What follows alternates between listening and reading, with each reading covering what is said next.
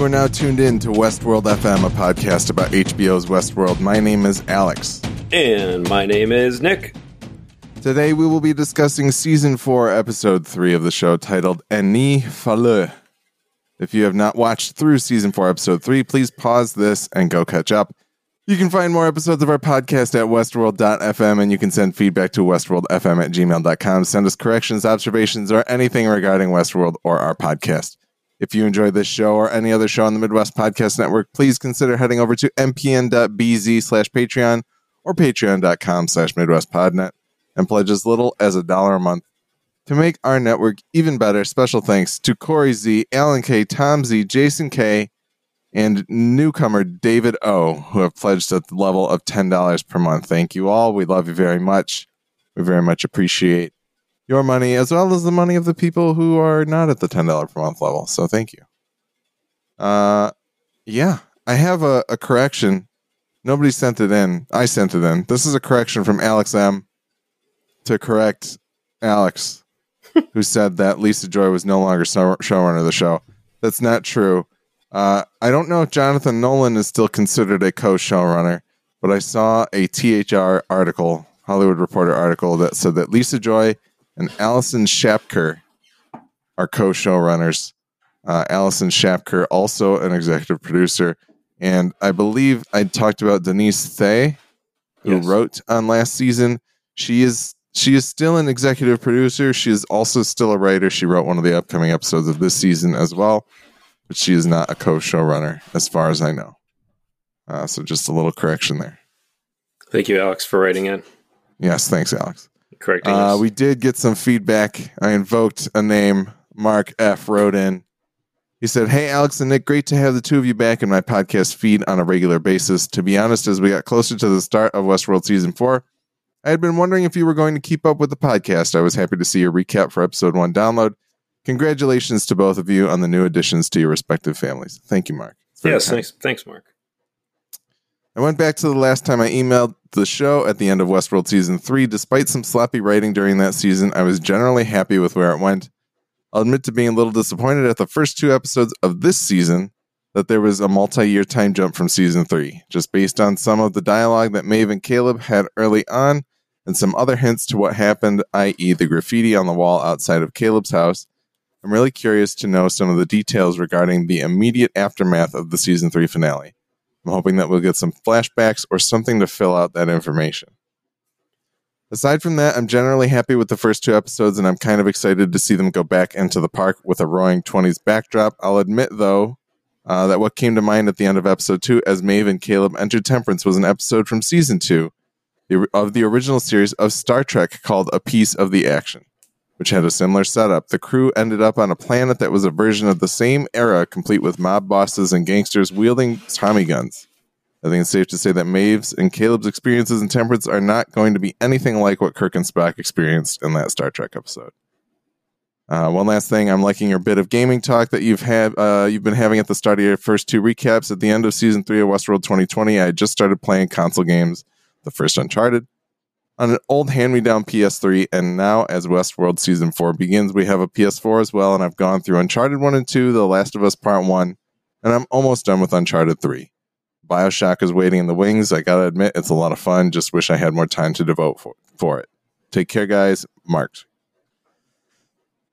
Mark, thank you for writing in. Very nice to hear from you.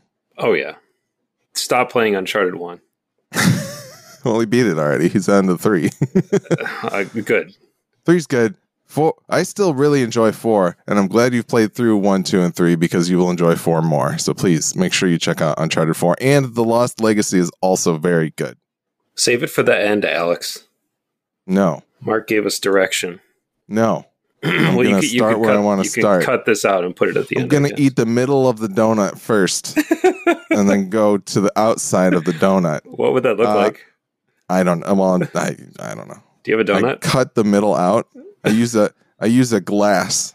Like when your parents would make you eggs in a raft, I take a glass and I stab through the donut. Eggs in a raft? Yeah, do you remember that? That's the first time I've heard it called that. Really? Because I used to call it eggs in a giraffe because I didn't know what eggs in a raft meant. That is also the first time I've heard it called that. What did you hear it called? What was it in your household? Well, we didn't have that. Nobody made that for us when we were growing up. So but I started making that when I was in like college, I think. And I don't remember what I called it, but the only thing I can think of now is what my wife calls it. Bread. My wife calls it a toad in the hole, which is like another term for it. And so that's all I can think of now. I don't know what I called it back then. I think it was one day I was probably drunk and I was like, oh, I'm going to do that. And this is yolk bread. I've made yolk bread. Who knows? Who knows what went down? I really want to know now. In that house on Ferndale. Oh, man. The house in Ferndale, not on Ferndale. Yeah, Mark, there is a whole podcast on this network about video games that if you're not already listening to, you should absolutely check out now that they are about to go on in hiatus. We will be back. You got like a 5-year or 6-year catalog backlog, and it's really good. And I think we like just got to Uncharted 3 PS4 was out by the time we started, but yes. You know, yeah, what year did you guys start doing Uncharted 3 late? 2014. Oh my god. Late 2014, early 2015. Wow. We are coming up on 10 years of the Midwest Podcast Network in August. That's true. Yes, and I would like to do something for that, but that's a subject we can discuss offline. Sure. But anyway, I'm always down to talk games. And you know what? It's cool that Mark is diving into stuff that might be considered a little bit older at this point, because for a long time, I've been a big fan of like patient gamers. Then I found that subreddit like years and years and years ago. I was like, oh, this is great. But back then I had the time to stay up to date on whatever was new. Like back then I still pre-ordered games and I would still buy a $60 game and play it. And now I am actually living the patient gamer's lifestyle where, I mean, newsflash, I just beat a hot little game called Titanfall 2, which I think's been out for like 6 years or something. And I probably have owned it for like 3 of those 6 years. But anyway, I just beat it and I had a great time with it. And I almost like, as I was playing it, I just kind of told myself, was like, they don't make them like they used to. That game is very good. It was a little bit, it felt a little like that even at the time of like, they don't make them like they used to. Oh, I have no doubt. Because as I was playing it, I felt like this reminds me of being in high school and playing the first Halo campaign. Like it's got that kind of vibe to it. But Mark, if you've never played the BioShock games, I want to hear all about it. Like write in. Even if Westworld FM is done for the season and you're still playing or whatever, write an email and like let us know, because I love those games. I actually still haven't beaten 2. There's another one. I started playing it not too long ago, and I got, I think, about halfway through, and I was super into it. But it's one of those video games at this point in my life are like, if I don't build it into my routine, like if I skip it for a night, I'm not going to go back. Like I'll just find other stuff to do, or I will start falling asleep instead, which is what I should be doing anyway. But anyway, this has been an episode of whatever we're going to call it. Yeah. Like, no, I mean, honestly, if you want some more suggestions, Mark, we can certainly, let us know what you need. And especially now that you have a PS4, we both have PS4s. I have a PS5 now. Yes. Which Alex facilitated the purchase of, which was helpful. Yes. Yeah. I installed Deathloop, Alex. I'm excited to play it. Oh, good. Good. Yeah. I hope you enjoy it. Oh, I'm sure I will. It's a very fun game. Yeah. I'm looking and there's a Midwest Game Nerds episode about it. Please go check it out if anybody's curious. Proceeding backwards through the donut, Star Trek episode called A Piece of the Action. I've never seen this episode, unfortunately. So you said it was the original series? Oh, it was Kirk and Spock. The original series, season 2. Okay. And I think Space Seed is also season 2, but I've been very piecemeal with the original series that I've observed. And so this is not one that I was thinking more of like, I think there's Next Generation episodes that take place in their VR room that are very gangster oriented. I remember seeing the photos of Patrick Picard. Stewart in the gangster get up. Yeah, that's right. I'm curious if that stuff also rings kind of similar to this. But no, yeah, you'll have to write in and let us know, Mark, if there was anything that seemed to draw similarities between the two. But yeah, no, I think the time gap, I'm hoping we're going to explore the time gap a little bit. And I don't know if we will, because 8 episodes feels like not many, especially when we're just now catching up with Bernard in the 3rd one. You know? Yeah. That feels like they need to be pretty specific about what they spend time doing. So I guess we'll find out, but I feel like it would be weird to just jump and not to explore things a little more fully. But I know there's also kind of like, I can't think of what it would be for season 3, but season 2 had the Akecheta episode, which kind of caught you up to Akecheta in season 2's time frame, right? Mm-hmm. And so they like to do these kind of sprawling, bigger episodes that can go backwards through time and bring you up to where you are. And I'm curious if maybe, they got to talk about what happened between Maeve and Caleb. If Caleb, almost died, it seems pretty clear that he is definitely a human at this point, but he almost died. Or maybe he's not a human, and the beginning of this episode is the fly's not taking because he's not a human. Oh, that would be the beginning of the next episode. Yeah, I guess we'll see. But no, Mark, thank you for writing in. Nick, any other thoughts on Mark's email? No, he just reminded me that I would like to watch more Star Trek. Like I would think I'd really like to be more into Star Trek, and the current series with Anson Mount looks really appealing. Like I want to check that out. And he actually has two of them right now, right? Discovery and Strange New Worlds. Is that what they're called? Yeah, he started as because he plays Captain Christopher Pike, who was a character in the original series, right? And Bruce Greenwood was him in the Abrams movies. Yes, he was the captain of the Enterprise before James Kirk, and yes, so they brought him in on Discovery, and then they spun him out into what's the name of the new show? Strange New Worlds, I think. Strange New Worlds, which is supposedly more of a like back to basics Monster of the Week kind of formula for the Star Trek series. Sounds great. Yeah, absolutely. I was talking to Tim about it, who he was kind of like, you should probably check the show out because I think it's exactly what you would want out of a new. Because I kind of bounced off of Discovery very hard. Really? I watched like 2 episodes and I was like, I don't care about this at all. Can you think of any particular reason? No, it's just not really. No, and it's been so long, I don't even want to try to speak to my thoughts on it. But it was one of those things that I was like, I always wanted to go back and give it another shot. And I have Paramount Plus, and I've just never done it. I got it off of like a deal for my cell phone or some crap. So, you know, maybe at some point. Add another subscription service on. Why not? Yes. But yes, thank you, Mark. I'm trying to think if there's any other names I can invoke. I know Katrine was someone who wrote in quite a bit for Westworld season 3, I think, or maybe season 2. But yeah, anybody else out there, we'd love to hear from you. Let us know what you're up to and your thoughts on the latest season of Westworld. Episode 3, Année Falleux, means it's a French term, and it means the crazy years, which is what they used to describe the 1920s. A lot like the roaring 20s or the jazz age in the United States. And he is a great director with an impeccable filmography. Loved Dune, loved Prisoners. Yes. Loved Arrival. Yes. Mr. Falleux, very good director. Yeah, excellent. That is a joke for approximately 2% of people in the world, not 2% of people listening to this podcast. Yeah, there's 100% probably. The overlap will be significant.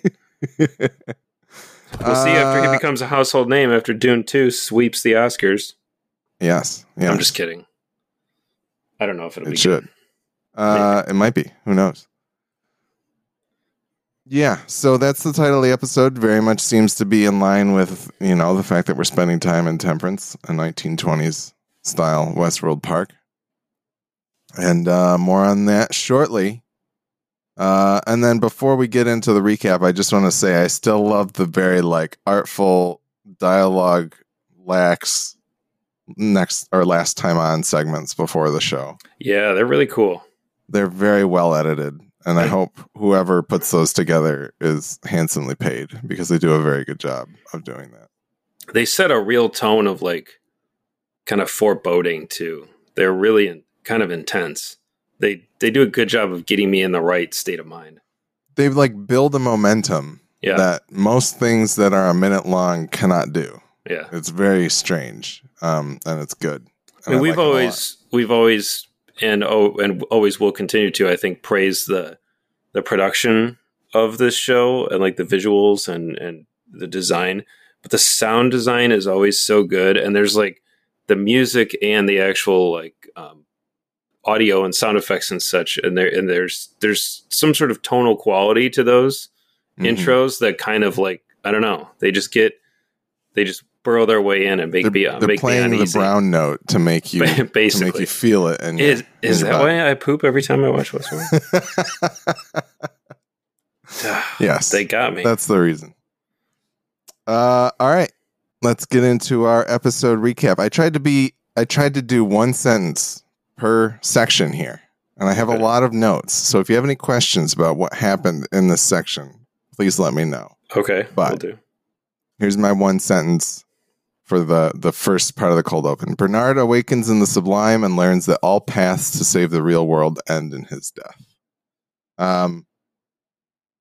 We get a 235-1 aspect ratio. We know we're in a simulation. That's what it means in Westworld. And it's the Sublime. There's a lot of interesting world building done in just the conversation that he and Akecheta have in this first scene here. Once again, love seeing Zahn McClarnon again. Very much so cool. Reminds you of one of the best episodes of the show, I think. He's so cool. But yeah, I mean, we walk through a lot of surreal imagery in the Sublime. It seems like Bernard kind of takes a walk through the past, and Akecheta even asks him why are you still stuck on this loop? And and then they finally have the conversation of there's a lot of information here. You can learn a lot about your world's future, study it, go forth, do what you're going to do. What did you think about this catching back up with Bernard and what he's been doing while playing on his VR headset in the motel?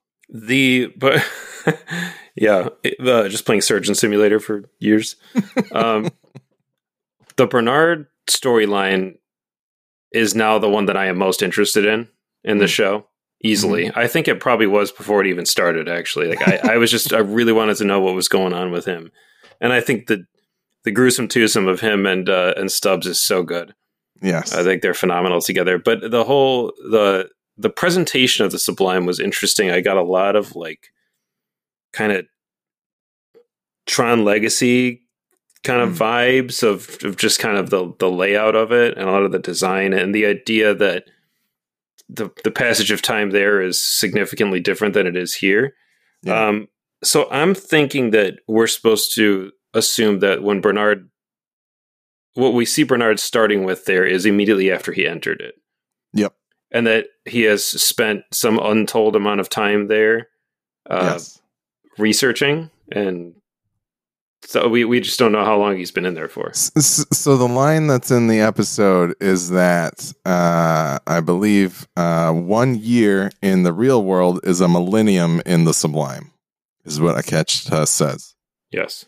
And so if we assume that and we'll get into this more later on, if we assume that Bernard spent at least the 7 years between season 3 and the other stuff we're seeing in season 4, that's 7 millennia that he's been studying different timelines. He's been Doctor Strange with the Eye of Agamotto. So awesome. It's great. It's really great. It's so great. Not to mention just later on him being the all-knowing Bernard the all-knowing, moving through the world, being the Watcher. God, what does it remind me of? There's something in particular that I'm thinking of somebody reacting to things that they already know that are going to happen, just in a very quick passe kind of way. I don't know. I'll have to think about that some more. I know what you're saying too, because I thought the exact same thing. I was like trying to remember that to where like there's like action sequences and they're grabbing things they're going to need. I mean, Westworld has a lot of influences. I think that I was getting some kind of hints of like Terminator and like 12 Monkeys and I'm trying to think what the other specific one is. I know what you're talking about for sure, and it's going to come to me. We'll text each other at 2 a.m. Probably, because we'll both be awake already anyway with our kids. But I remember at some point, I remember back in the day, now not an episode of probably any show that we do goes by without us mentioning Tron Legacy in some regard. But I remember back when we saw that in theaters talking about like, well, what's the relationship and passage of time between the grid and the real world? And I know that at some point I looked up and someone online had like had posited a theory on like had done the math, and it was also something like in the real world in the 30 so years or 25 years since he'd been gone, it was like several hundred. I just searched Tron Legacy time intervals. First hit Reddit thread from rtron. I just did the math on how long time would feel relative to Kevin Flynn if he was stuck on the grid for 20 real years, and it's unbelievable. So in Tron Legacy, Kevin tells Sam the portal's open for only a millisecond, about 8 hours here. And the person says 0.001 real seconds is about 8 grid hours. 1 real second is 8,000 grid hours. Number of seconds in a real year, 31 million, blah, blah, blah, blah, blah. Anyway, Kevin Flynn lived through, let me count these zeros, 1, 2, 3, 4, 5, 6, 576 million years on the grid. No. I mean, yeah. I didn't think Beautiful. It was that high. This is what this guy says. Oh, yeah. I mean, I believe it if they're actually pulling the data out of the movie. I knew the movie had set some sort of scale that someone could calculate on. I thought it was like 800 years or something. Okay. Yeah. There's another comment here that says something about Castor brings up a line and says, how long you've been searching for this clue? About 1,000 cycles, and then 1/1000th of a cycle is 8 hours. 1 cycle is 8,000 hours. 8,000 hours is 333 days. So 1 cycle is roughly a year. And for 1 cycle to equal 365 days. Clue has been... So Flynn has been trapped in the grid for around 1,000 years from his perspective. Yeah, so... That seems a little bit more believable in terms of him not being an absolute lunatic. Mm-hmm. I would say Jeff Bridges realistically could hang somewhere for 1,000 years and mentally be okay. Yes. I don't know about 575 million. Yeah, he would stay occupied. He'd keep his mind limber. Anyway, I think that rules in Tron, and it's part of the, add it to the list of reasons why we need more Tron stories, no matter what format they may be in. Maybe without Jared Leto, though. Absolutely without Jared Leto. Get James Franco instead. There's just so much opportunity with that world. But anyway, that is a concept that I love. Westworld continues to play with some of my favorite concepts in sci-fi, and I think that's so cool. So anyway, I hope we get a little bit more of that, like maybe some more of flashbacks or whatever they are of Bernard in the Sublime, because obviously a host's mind would be equipped to not fracture under the stress of existing for that long and absorbing that much information. Yeah, I mean, I think they very much portray very quickly in that scene a bunch of very quick shots of different things, and it's meant to, I think, portray the time that, I think they're basically the way it's shown is Bernard and Akecheta are talking, and then at some point Bernard goes back to the point where he woke up in the Sublime, and you see a bunch of quick shots. Mm-hmm. And then he's back and talking to Akecheta. I think that's meant to show the 8 millennia that he spent studying things, because then Akecheta, that's when Akecheta's like, do you understand what's going on here? And Bernard's like, I know the several paths that I can take, but I end up dead in all of them, basically. So they do show, like, that scene encapsulates the 8 millennia that he spent looking at things, which is awesome. And it's like, but in the sense that he's like, hey, time is very linear in your world. In this world, things are very different. And so, like, kind of portraying that in this one scene, I think is very cool. But that's an interesting note, because if time is linear here, like, we know time moves in one direction in our world, or at least the way we perceive it. If Bernard is able to, if a host in the Sublime is able to perceive time in something other than linear, perhaps I'm trying to phrase this. So he does do 8,000 years worth of research in that, but maybe in the way he perceives time, he almost never leaves that room with Akecheta, and the 8,000 years goes by quickly for him because he can experience time simultaneously, almost like Dr. Manhattan, basically. Yep. I wonder.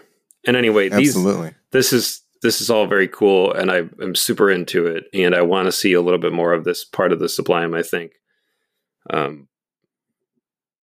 But yeah, it was awesome. I mean, awesome opening. I want to know what Teddy's been up to in the Sublime. Flashing that ass. As do we all. Yeah, just walking around with assless chaps all the time. That's my Sublime world that I created.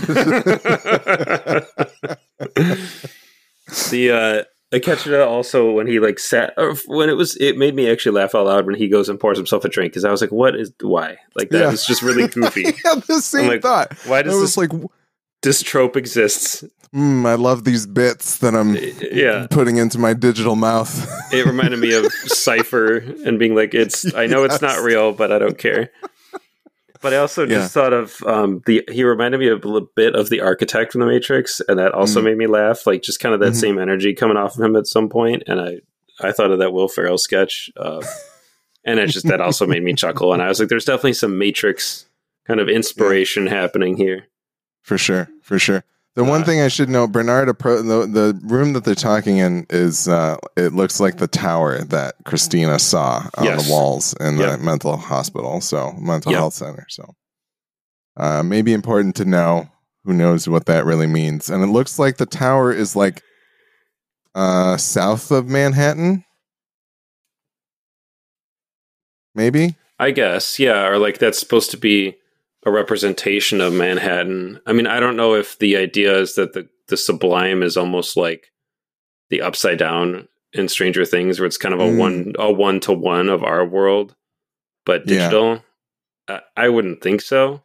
I think it'd be more like the Grid, where it would be just like a digital frontier that you could just create on. Well, I think there could be any of those things, right? Because as Akecheta's speaking, he's like, we have all the data of like the futures that could have been and that are and all that type of stuff. So there clearly must be facsimiles of the real world in there too, but then there's other worlds that people have created, right? And one of them could be the Grid, and that's where Flynn hangs out or something like that. But I don't know. Yeah, I guess I don't. I'm like, I take it. You can take it take it with a grain of salt, but it looks as though that tower is located near New York, which is where it's in Jersey. Seems to be. It's an old Tower Records that's been retrofitted, repurposed. Yeah. Yes. I love the idea that the hosts in the Sublime, I guess if I'm speculating correctly, are able to use like probability and like behavioral data and science they can't tell the future. They can just lay out every single possibility and every single probability, and therefore they can predict the future. Yeah, no, it's very much it's machine learning. It's the DALL-E, like we've talked about, in terms of like making its own graphical representations of strings that people feed it. Machine learning is a scary thing. It's so cool. It's also very cool, but I love that. Absolutely, I agree. All right. I will say in the flashes that we see that Bernard experiences, it seems like there's images of the Hoover Dam in there. We see images of the tower that they're in. There's flashes of the motel that he's at that time, and I'm sure there's other things that are in there. I didn't go through and pause and skim to really dig into it too much. I think there is a Reddit thread where someone has done that, and there's things in there, but I'm going to refrain. People can go and look at that if they would like to look at that. Yeah, I think I might. I'm curious. I just kind of I didn't pause the TV or anything. I just kind of let it wash over me, and I was like, Same. Sick. Same. Yeah. All right, next up, still in the cold open, Bernard awakens to a repaired Ashley Stubbs and says, "Get in, loser, we're going to save the world." Stubbs is healed. He healed himself, or somebody healed him. This is very much, this borrows from the scene that we saw at the end of season 3, with Bernard turning on the machine to go into the Sublime, and then when he comes out, the dust-covered stuff. We thought Stubbs was gone. Turns out he wasn't. So I went to go back and watch that to see if anything got kind of retconned or anything, but I didn't do that yet. I do love when Westworld does that. Like, we thought Stubbs was gone, and there's going to be this whole mystery of like, where's Stubbs? And instead, he was just like not in the room. He was like, he was off camera. Yeah, he was either standing just off camera, or he just was like, chilling. He's just kicking back, reading a book. Or I almost wish they showed the shot and he stepped into frame. That'd have been cool. Yeah. That would have been, even if it was just like green screened. He's just green screened in. To like step into frame, and then he's all of a sudden in the room. Anyway, no, I feel like I feel like they saw Thor Ragnarok and were like, "Oh, that Ashley Stubbs can be funny. He's got the funny in his bones, in his DNA somewhere." Got the funny in his bones. Let's let him be a little more funny. He's not just going to start the season wanting to like kill himself because he figured out that he's a host, like he did in season 3, I believe. But yeah, he's the gap in talent between Chris and Luke, and then Liam continues to expand into a yawning chasm. Yes, the two older Hemsworths can do anything, it seems. Yeah, absolutely. No, I think he's funny. I think he plays really well off of Bernard. And Jeffrey Wright, I'm guessing he can be very funny too. He seems to understand how to play Bernard in a way that makes him funny. Yep. Almost like in like T2 Arnold, like learned how to be like, oh, I understand what can make this thing funny. I really like their dynamic. It does feel like they've well calibrated them by the end of season 3 and now into season 4 to be Bernard as straight man and Stubbs as sillier, right? Mm-hmm. So, at the end of this sequence, I was like, I got like real weird, heavy, like Heroes season 1 vibes coming on all of a sudden, and save the cheerleader, save the world, dude. And I just started getting amped. Like I just got excited because that there was something about the presentation and the writing and the atmosphere of Heroes season 1 that just like. It just rocked. It had like this just kind of energy to it. And with that, save the cheerleader, save the world. Like you had this big, lofty goal and like target. And it was kind of a road movie in a way, like traveling to find people and recruit people and pull these threads together to try to, and just something about them packing up that car and that dusty motel. And like, I don't know, man. And the dialogue and the dynamic between them. I just was like, I'm getting that same kind of feeling, and it just made me so excited. I'm really excited to see where this goes. Same. Yeah, no, I very much enjoy it. There were some interesting things. The fact that Bernard, when he comes out of the Sublime, can like barely walk. And then he tells Stubbs that he'll meet him outside. And then when he walks outside, he's like completely clean and completely functioning. I don't know if it was just like he had to go into the bathroom and like shake himself like a dog who's like getting all the water off of him or what. And that just like freed up all of his joints. He just needed the oil can like the Tin Man to loosen himself up. I am curious.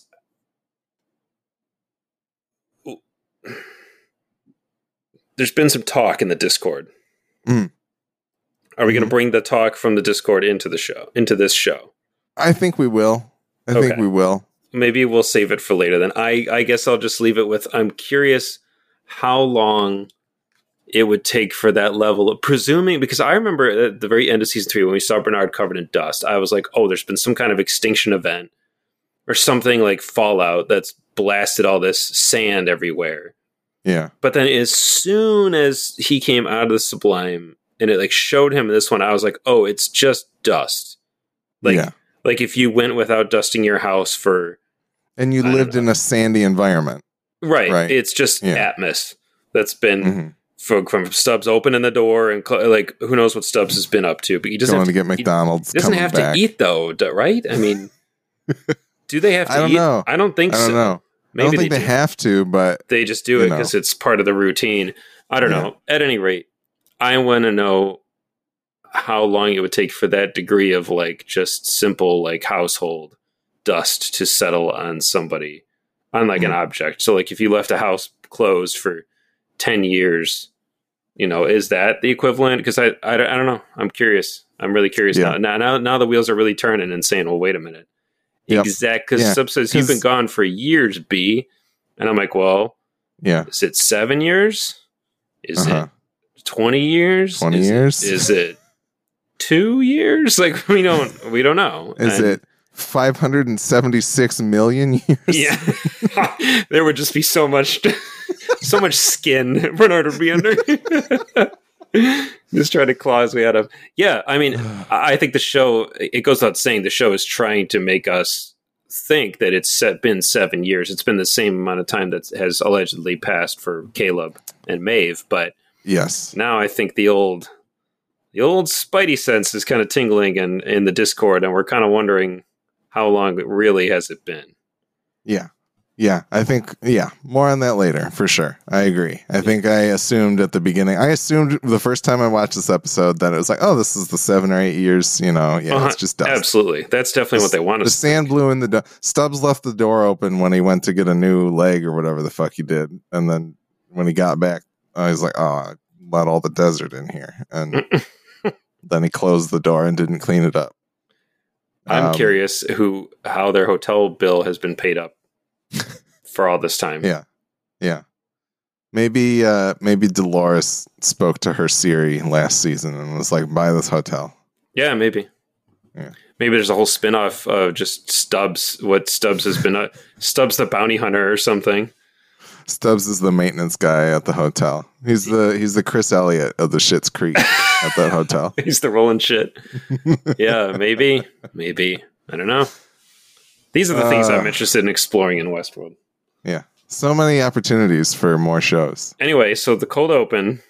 Cold open's over. We got through the cold open. Okay, great. We're done with the cold open. Yep. 40 minutes Next up, Maeve and Caleb post up in Temperance's version of the Mariposa called the Butterfly Club to wait for history to repeat itself.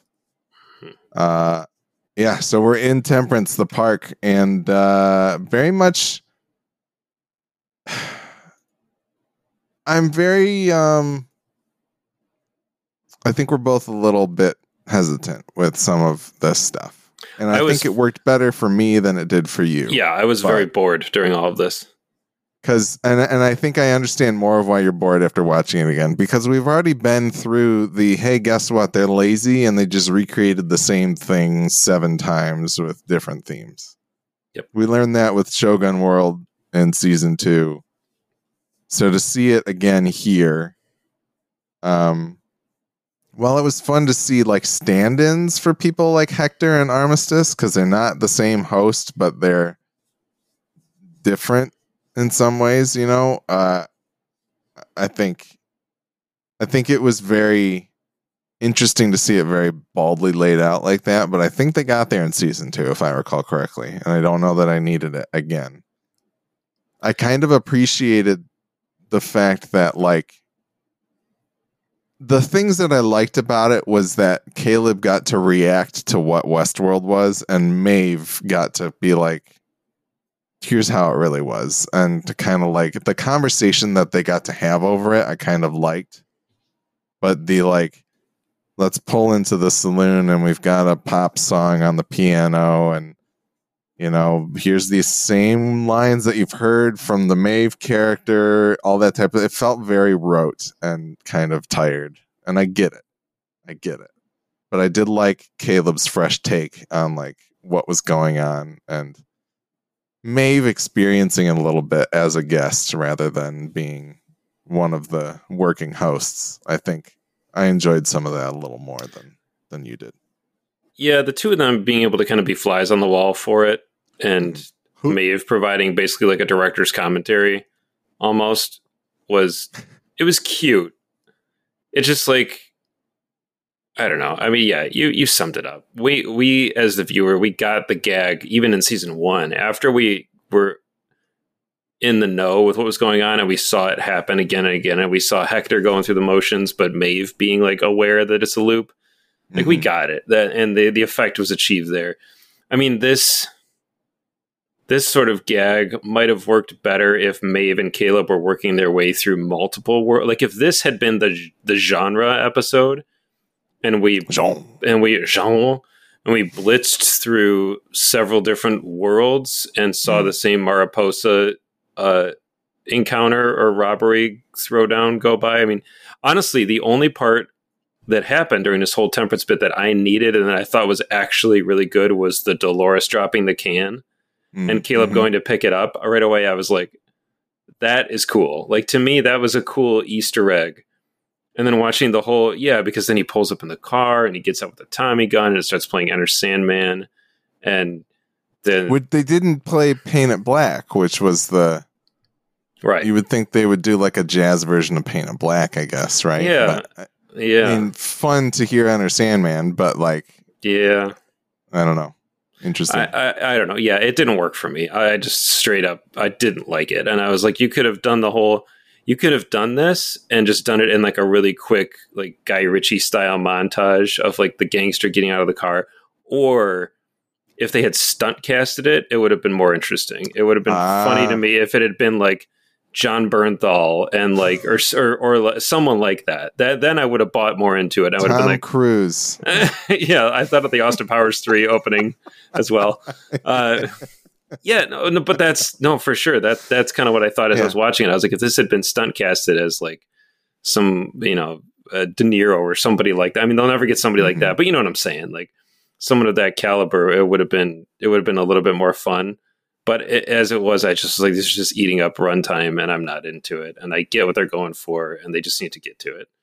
Just cut the chase because they had to let the whole thing play out. And I was like, it's not that iconic. Like we're good. Let's just get through it. I get it. Yep. Yeah. I hear it. It also confirmed that I was way wrong with my theory that maybe these were all humans in there instead of hosts. But no, Temperance World or Temperance, whatever we're calling it, is a very real park. Yeah, I think your thoughts could come to fruition elsewhere. Yeah, maybe. I mean, we very much talked about how that could be something going on with the Christina. Yeah, that's world, true. Right? But Christina World. Christina World. Bobby's World. Come to Christina World. Yeah, and Billie Eilish. Like that was don't cool. Get me wrong. I don't care about Billie Eilish, but I'm wanted.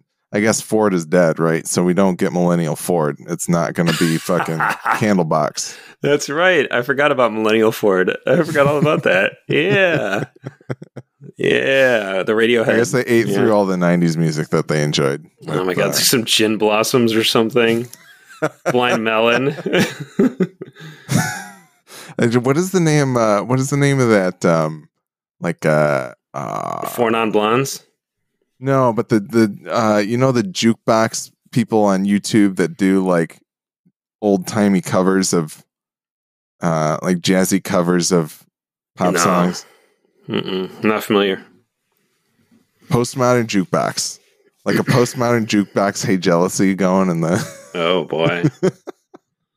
Anyway. Yeah, man. Far behind. There's all the maybe the possibilities are endless.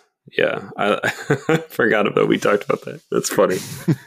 The Billie Eilish song I just thought was cool. Actually, I did like that. Yeah.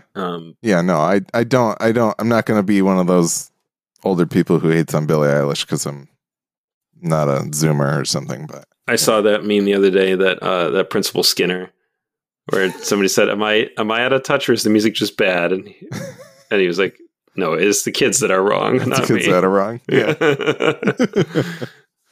Yep. Anyway, enough all of right, that. next up, Stubbs and Bernard stop to eat at the Rhodes End Diner, where Bernard picks a fight with two randos. Very much more seeing Bernard. I kind of hope that we get a scene where Bernard is actually like seeing the possibilities in front of him, kind of like a detective vision kind of thing, to speak of video games, or like it would be cool to see them portray that in some kind of way where he's analyzing all of the details, because you see him look at he studies that restaurant, and like the first thing that he gives that I didn't touch on in the cold open was like Stubbs makes a joke about getting a snow globe from the Sublime, and he's like, well, there's some of these possibilities where you make a joke about getting a postcard. I've already eliminated half of the possibilities. Yeah, half. Which is fucking awesome. It like, is. I want to see the pie chart shrink as he's seeing all these things go off in his A Beautiful Mind's vision. Yeah. And like, I can see it happening in Jeffrey Wright's face, which is great and awesome for him. But I want to see them try to portray it in some way. I hope we get that. That would be really cool. Almost like in the Downey Jr. Sherlock movies, which I don't really like, but like a little bit of that voiceover of like, here's what's going to happen, and then see if it does or doesn't. Yep, absolutely. Yeah, I did laugh because I thought this is Bernard as being Alex with like his spreadsheets, like min-maxing all of the. Bernard is min-maxing the future. Right exactly. Now. Yes, he's got a bunch of Excel spreadsheets in his mind with 1,000 tabs open, and he's like, "Okay, this is what happens." And then close half the tabs. He made a joke about. Yeah, well, save as we keep them just in case. Yeah, of course. Yeah, of course. That's what I would do. Yeah, I thought that was so cool, and this is very T2. Like, it's like Arnold going into the biker bar to get some clothes and get some weapons and some transportation. Just take out a couple randos, except they're not so rando after all, are they? Yeah. Yeah, I like the fight too. Like, we got to see him fight some dudes in that like meat packing plant or whatever in season 3, but this just seemed like a much more. They wanted more style out of it because they put on fucking Blondie and get to like. It's nice to see Jeffrey Wright get to kind of like unleash a bit and be a badass. I bought it too. Like, he looks like he could throw down. Like he had like good physicality to him. I dug it. It's time for Jeffrey Wright's Taken.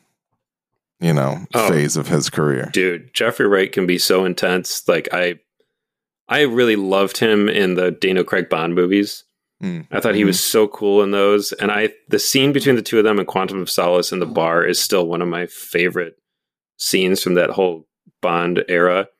I think it's so good. I think he could have like an action thriller vehicle and be really great. I mean, that whole The Dark movie was like, I had so much hope for that. I never watched that. Oh, you didn't? If you go in with lower expectations, you might like it more. I went in with sky high expectations, and it did not live up. But that's okay. I should watch it again now that I'm a little bit more attuned with what it actually is. But was that the director of Green Room? It was. Okay. It was not Macon Blair, because he's the guy. He's in the movie. He's the guy in Blue Ruin and Green Room. That's Jeremy Saulnier. Jeremy Saulnier, yeah. Another Frenchman. It was him. That's part of the reason I was also so excited, because both of those movies rock. He's an American guy. He's American. Sorry. Yeah, it's probably Saulnier. Saulnier. Beautiful. Better call Saulnier. Yeah. Better call Saulnier and get another movie going. We're just slap happy at this point. Yeah, and the dad jokes are just trying to erupt out. They're flowing. Yeah. So there's a statement that Bernard makes. He says, if I can trigger a certain series of events, then we still have a small chance of making it. And I was curious if you got any sort of... what do you think that means? Like, there's Akecheta very much says you want to save their world, you care about them. Almost in a sense of like, we're good, you know? We're going to exist no matter what. Come hang out in here. And maybe that's the fact that like if the Sublime is what's in the Hoover Dam, like I think it is, and it's supposedly etched in stone, as the guy said in the premiere of the season. Maybe if Ruin comes to Earth or mankind, it doesn't matter what happens. The Sublime is okay. It's in the data center, and it'll be all right. Yeah, that is curious. I mean, is it self-sustaining? Yeah, I don't know. Like, and I think it is. I think the point of it was like the Hoover Dam is a power, and if it's all solid state, I don't know. Whatever. We're getting into the weeds there, but I guess the thing that kind of struck me about that statement was kind of like, is he still fighting for humanity, or is he actually fighting for the existence of the hosts, or both? What? Yeah, or both. Yeah, like what does that mean? It just meant it felt like a, you know, then we have a small chance of making it, and maybe he just means making it to a future where hosts and humans can coexist or something like that. But yeah, I think Bernard kind of still believes in the dream of Ford and like good Dolores, and seems to want to preserve life. That seems to be his prime directive, be it digital or biological. I don't know.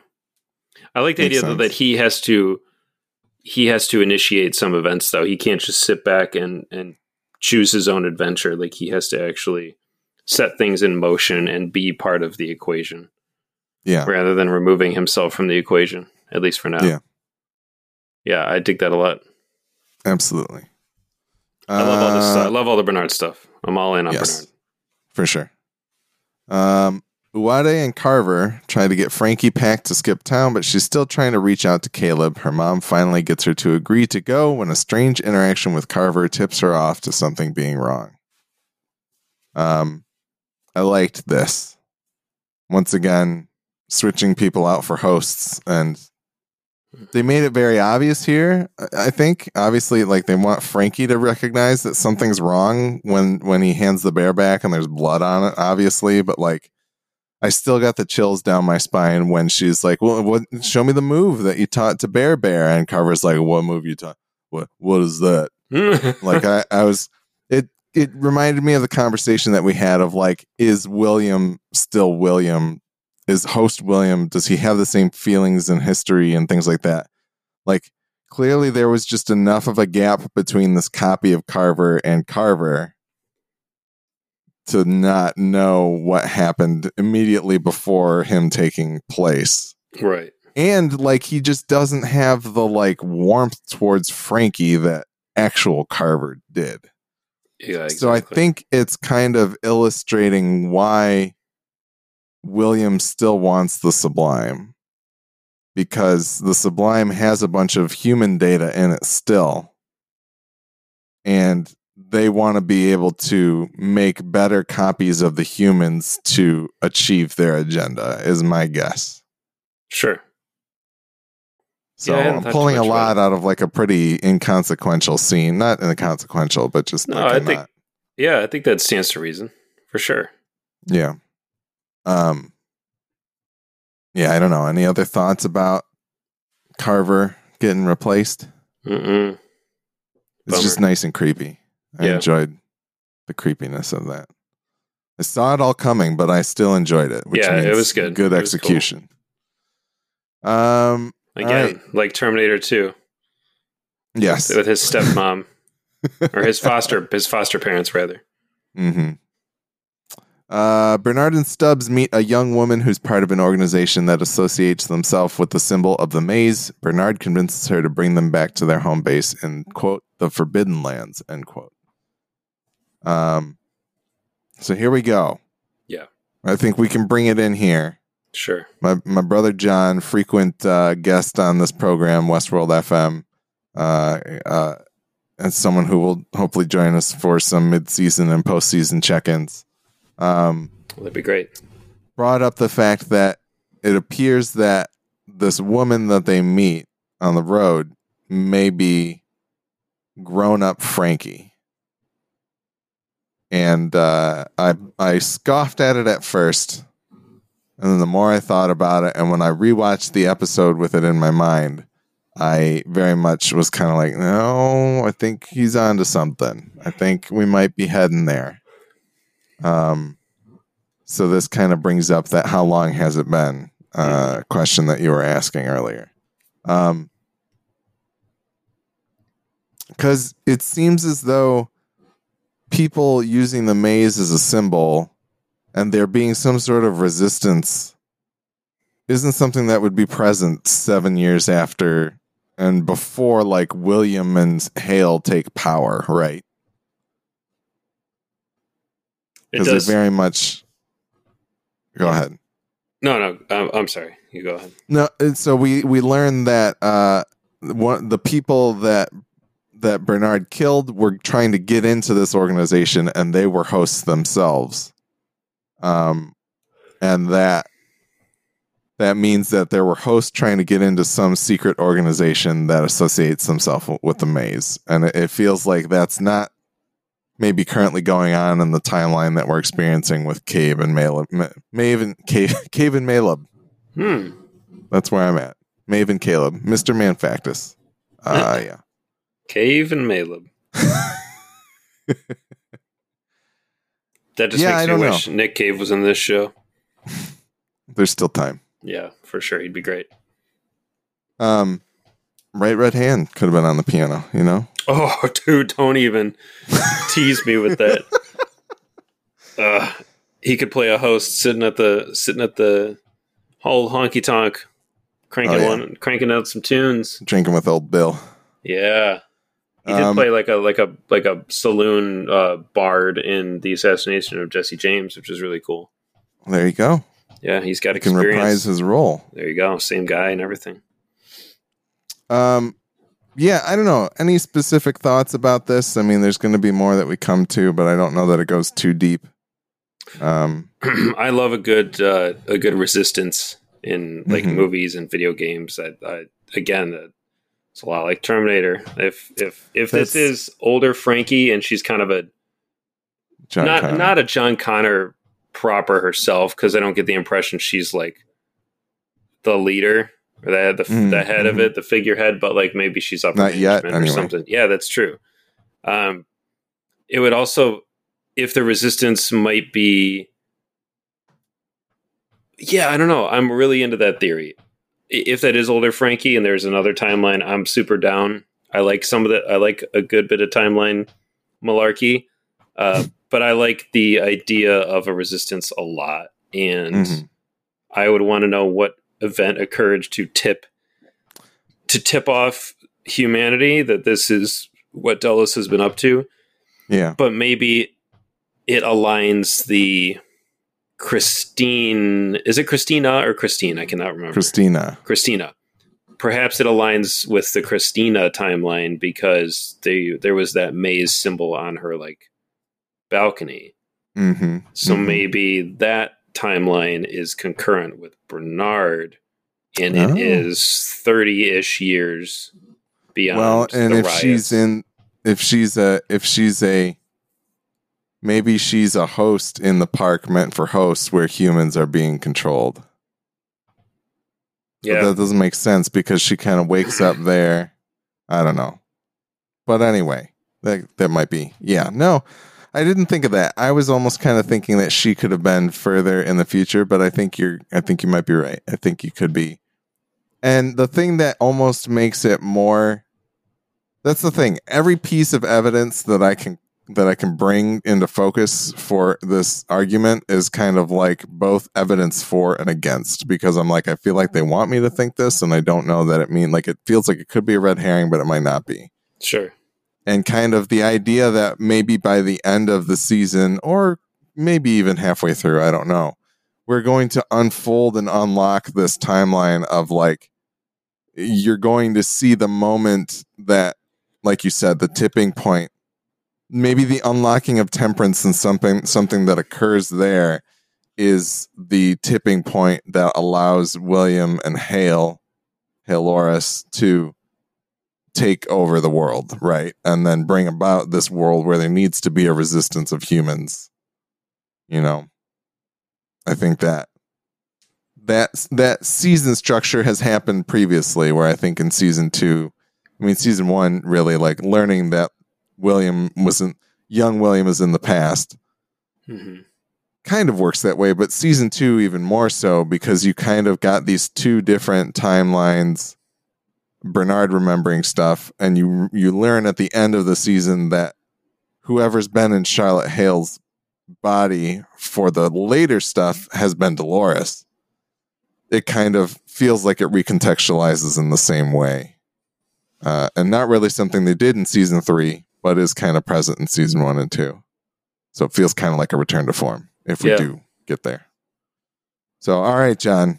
I'm into it. I will eat my hat that I started this day wearing. And I think I'm there. I think I'm on the train. Are you going to start at the middle of the hat and eat your way to the outside? Yes, I'm going to put a glass through the hat. Okay. To make eggs in a hat and then eat the whole hat.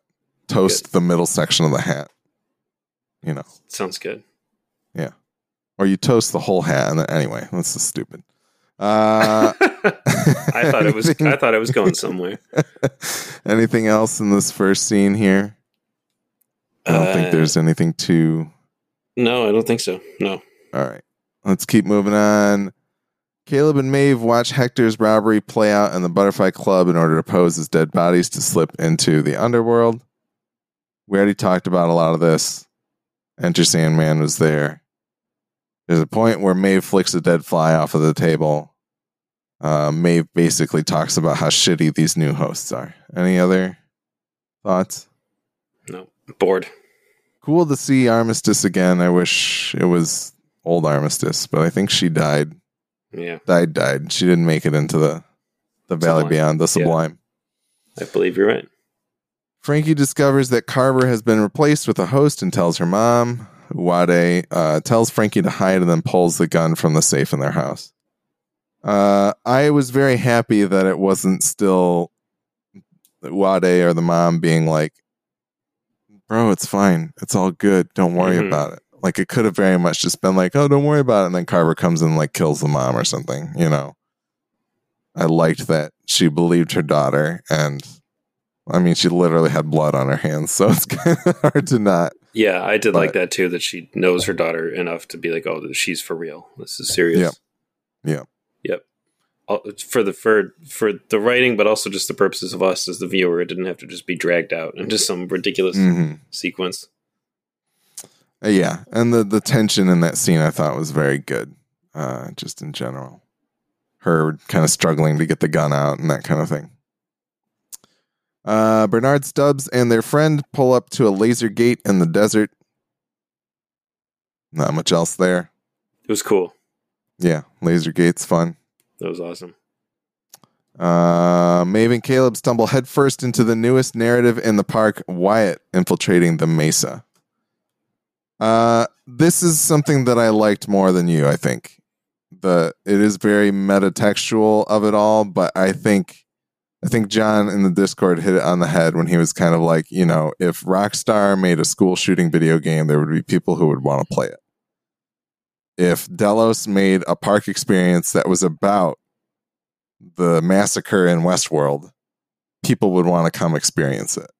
And so the fact that it's like this ultra secret narrative that you can find your way, it's a quest line that you can end up at where you get to go. They literally constructed a section of the park that maybe works to service the park, but also is a part of the experience. There are hosts down there that are acting as guards and can be killed with the guns, and they're not just humans, that kind of thing. I kind of really enjoyed that idea because we haven't quite touched that ground yet in Westworld. You do a little bit. Because there's a woman that says at the beginning of the Temperance stuff, like, oh, there's a new quest line that's even deeper than Pariah or whatever. And Pariah was this quest line that old William went on, young William went on with Dolores that kind of became a quest line later on in like the later timeline. But I didn't recognize any of that at the time. And it feels a lot more cohesive with this thought kind of playing out in front of me. So I could just be a little stupid, but I liked what was going on here. I was kind of waiting to see Felix and Sylvester. Yeah, me too. I miss them. Anything else? I guess it lends some credence to that idea that Delos, controlled by hosts, wants to just pull humanity as far down as they're willing to go, or rather, give them enough rope to just continue to just hang themselves. Yeah, with like debauchery. I don't know. I'm just bored of a lot of the park. I feel like we've spent so much time in these like maintenance areas of the park over the past 3 years, especially. I'm just kind of like, oof, I'm good. Let's get out. Yeah, they really got their money out of that set. Yeah, it's Although cool. Like probably it's neat blown it to up see and it. Destroyed it multiple times. It's neat to see it. But again, like even just Maeve running around and waving her hand at things and opening doors and turning. I'm just kind of starting to get a little bit tired. I'm like, okay, yeah. As much as I love the performance and I love Tandy Newton, and it's just starting to I'm kind of getting to be ready. To well, move. And do you think that could lead to maybe a death of Maeve? Does it feel like they've done everything they can do with Maeve? I don't think so. I mean, I guess I don't know. That's kind of up to them. I think Maeve still needs to find. There's got to be a reason Maeve is still willing to live and willing to go to these lengths to try to stop William. And then, I mean, I don't know if it's just as simple as her wanting to do the right thing or what, but it would be cool to get some clearer motivation for her at this point. Unless she's like in love with Caleb and wants to help him. I don't know. Yeah. And even then, okay. I might kind of be like, I don't know if I'd buy into that. Fair enough. I think I just need to know more about that. But anyway, I'm getting a little tired of the park. That's all. Okay. Maeve and Caleb discover that the flies are being loaded with some form of parasite. Maeve hears tones that Caleb cannot and proceeds to unlock a door in the direction of said tones. This is where we see the drone bots kind of transporting maggots that I assume have like guest fluids in them, which is a pretty ingenious way of like collecting the data that William wanted from the humans that are in the park. And then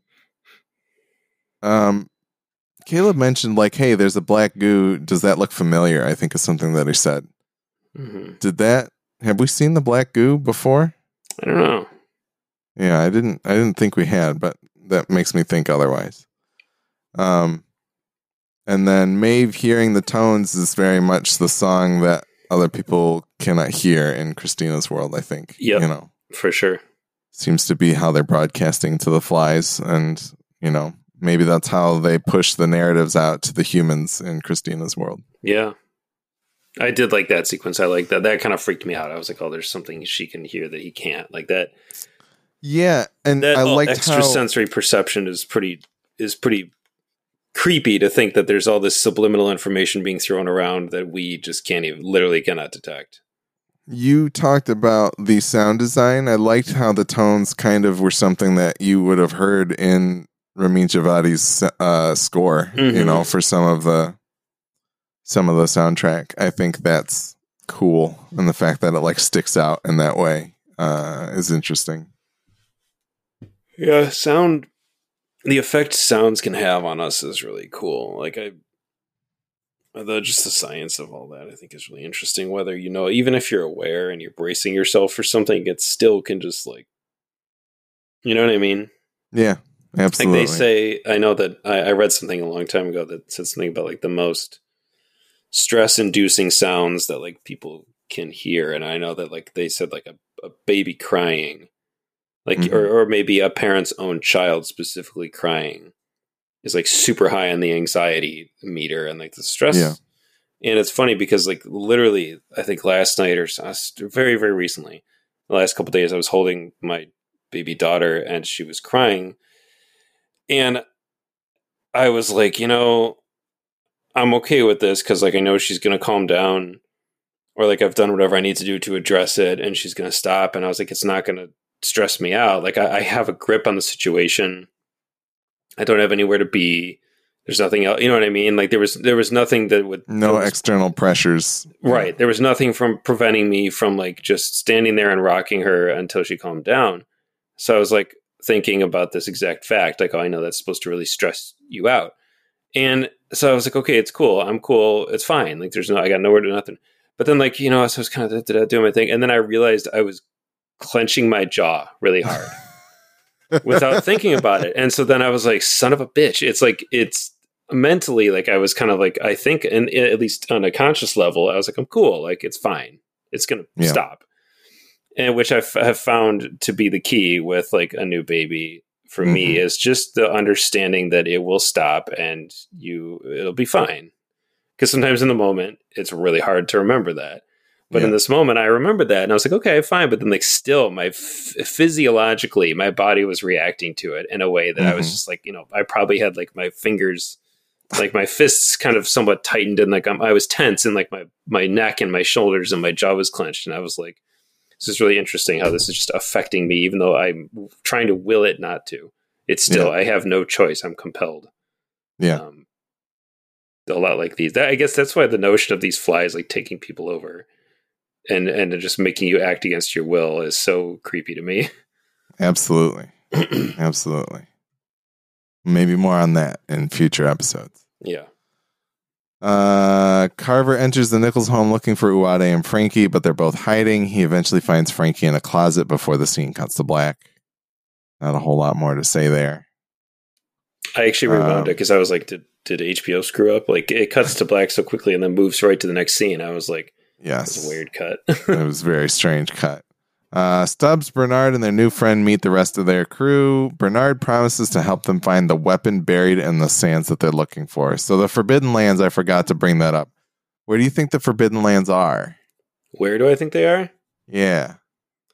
The only thing I could initially think was, I was like, is it the site of like the former Westworld? I don't know. The old Westworld? Yeah. I mean, that was kind of my thoughts too. But you think it would be guarded in some capacity. Well, it had a laser gate that you couldn't see, and if you walk into it, you die. That's true. I forgot about the laser gate. And also the fact that it might be decades beyond when it was relevant. Well, and they like drove there, and there's part of me that's like, have all the oceans dried up? Because like Westworld was in the seas somewhere, as we kind of know.